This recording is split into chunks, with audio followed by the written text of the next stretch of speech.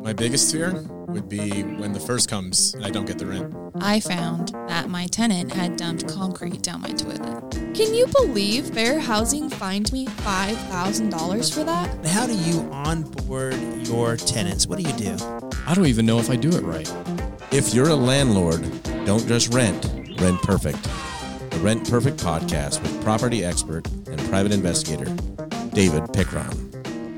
Well, we need to add Scott Aubrey in on that intro. You've been here so often, and I certainly appreciate you being my sidekick. It's definitely a property expert. Scott Aubrey joins us today, as usual. Thank you, Scotty. Hey, just to get right to it, have you ever been to Toledo, Ohio? Never. No, it's kind of a cool place, and you know, I flew into Detroit, drove down to Toledo to speak to their RIA, to Anna Mills and her group.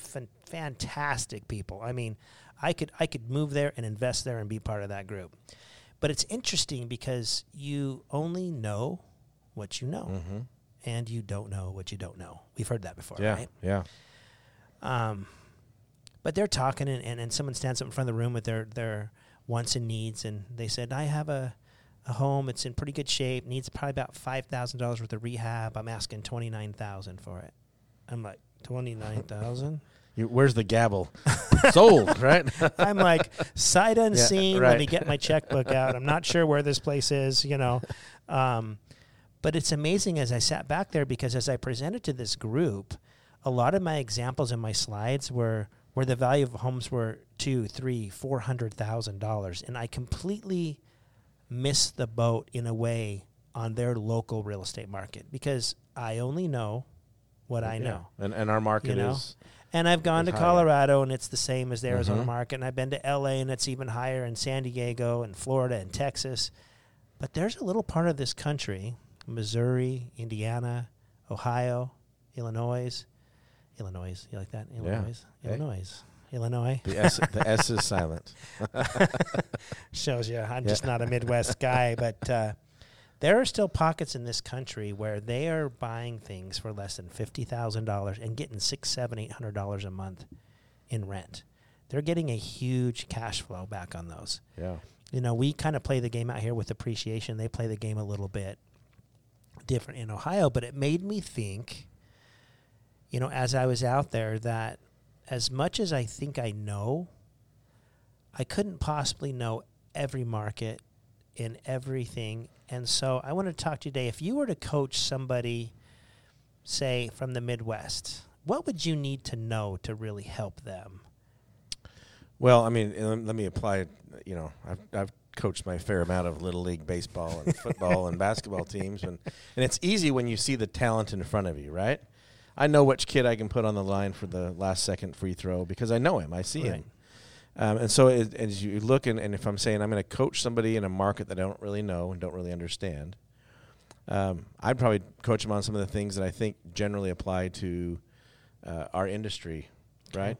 Things like we've talked about code words and criterias and being, you know, having fair and well-established practices, kind of best practices we talk about. And those are the things that I feel confident in teaching and coaching. Where I think I would fall short a little bit is not understanding the intricacies of their market. So it really would be for me kind of reaching out to their local, you know, if it's a local RIA or just local investors, to say, you know, walk me through this. What is it that you need? Right. Tell me about your market. Let me have a better understanding, because again, I don't know what I don't know, but they know exactly what's going on in their world. Right.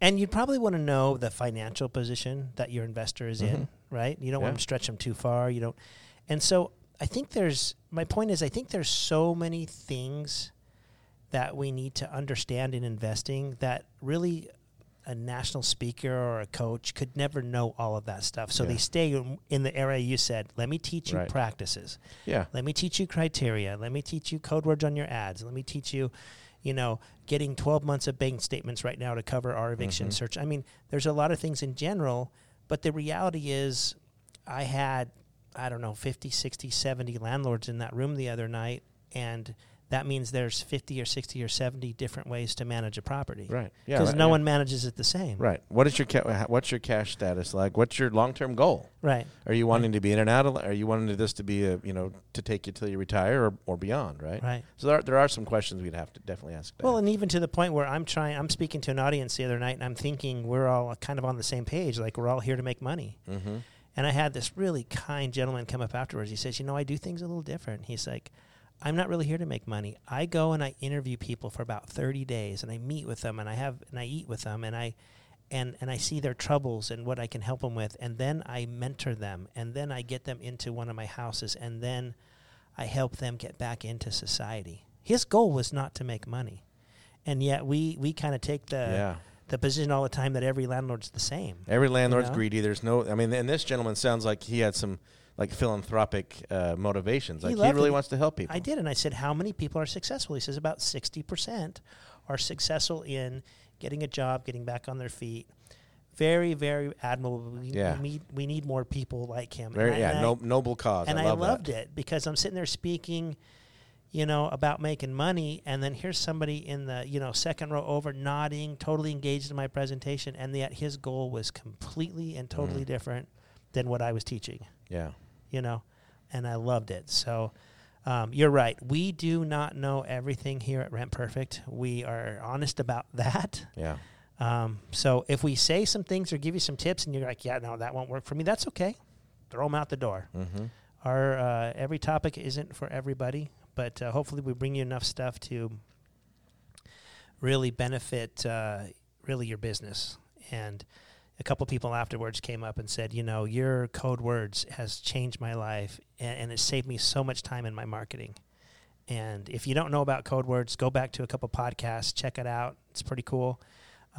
We also last year pushed criteria. If you don't have your criteria dead set right now and specific, email us at info@rentperfect.com, and we want to send you out a sample criteria, because criteria is everything. I blame everything on my criteria. I'm good landlord. That's a bad criteria if it doesn't work. And so I just point to the paper and say, sorry, hey, you didn't meet our criteria. We move on down the road. So understand criteria. And also, I would kind of like to hear from you in the comments of this podcast on different things that you do, whether it's when you show the property, maybe it's different questions you ask. I get a lot of the older generation. Even someone after this one said, hey, Dave, you know what you never talked about? And I'm like, what didn't I talk about? You never talked to go check their car and how they take care of their car. I hear that everywhere I go. How they take care of the car is how they're going to take care of my property. And I said, well, there's probably some really hardworking people that don't have a lot of time to wash their car, and they're working so hard. Maybe they would be good renters. Right. I don't know that. Because they're making money to pay the bills, yeah. I don't know that. So for me, when someone says that to me, that doesn't really resonate with me. I don't really feel like if I go out and so I kind of talked to a lady after this conference. I said, well, for me, that I kind of have some concerns there. And she said, well, you should at least check the back seat. Okay, so I'm going to keep my front seat clean. And I'm going to throw all the everything junks in the back seat. So, but for her, that was great. If that it. works for you, that's fantastic. That might be a market-specific thing. Yeah. Hey, I love information. Yeah. I love getting all the information you can get and making your decision. Ultimately, you're going to make the best decision with the more information you get. Hopefully, that's what Rent Perfect does for you, is get you a ton of information and helps you make the right decision.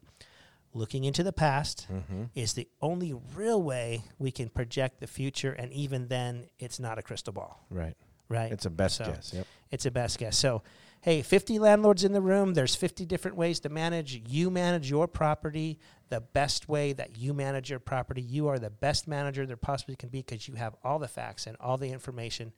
And we are grateful to be part of a team of hundreds of thousands of landlords out there that use Rent Perfect, that just we're grateful that we're all together. So we want to hear from you. Put in your comments some ideas, and let's just, put all of our ideas together and get our own style. Yeah, love it. Awesome. Well, we appreciate you joining us today here on Rent Perfect Podcast. Continue to rent perfect, and we will see you next time.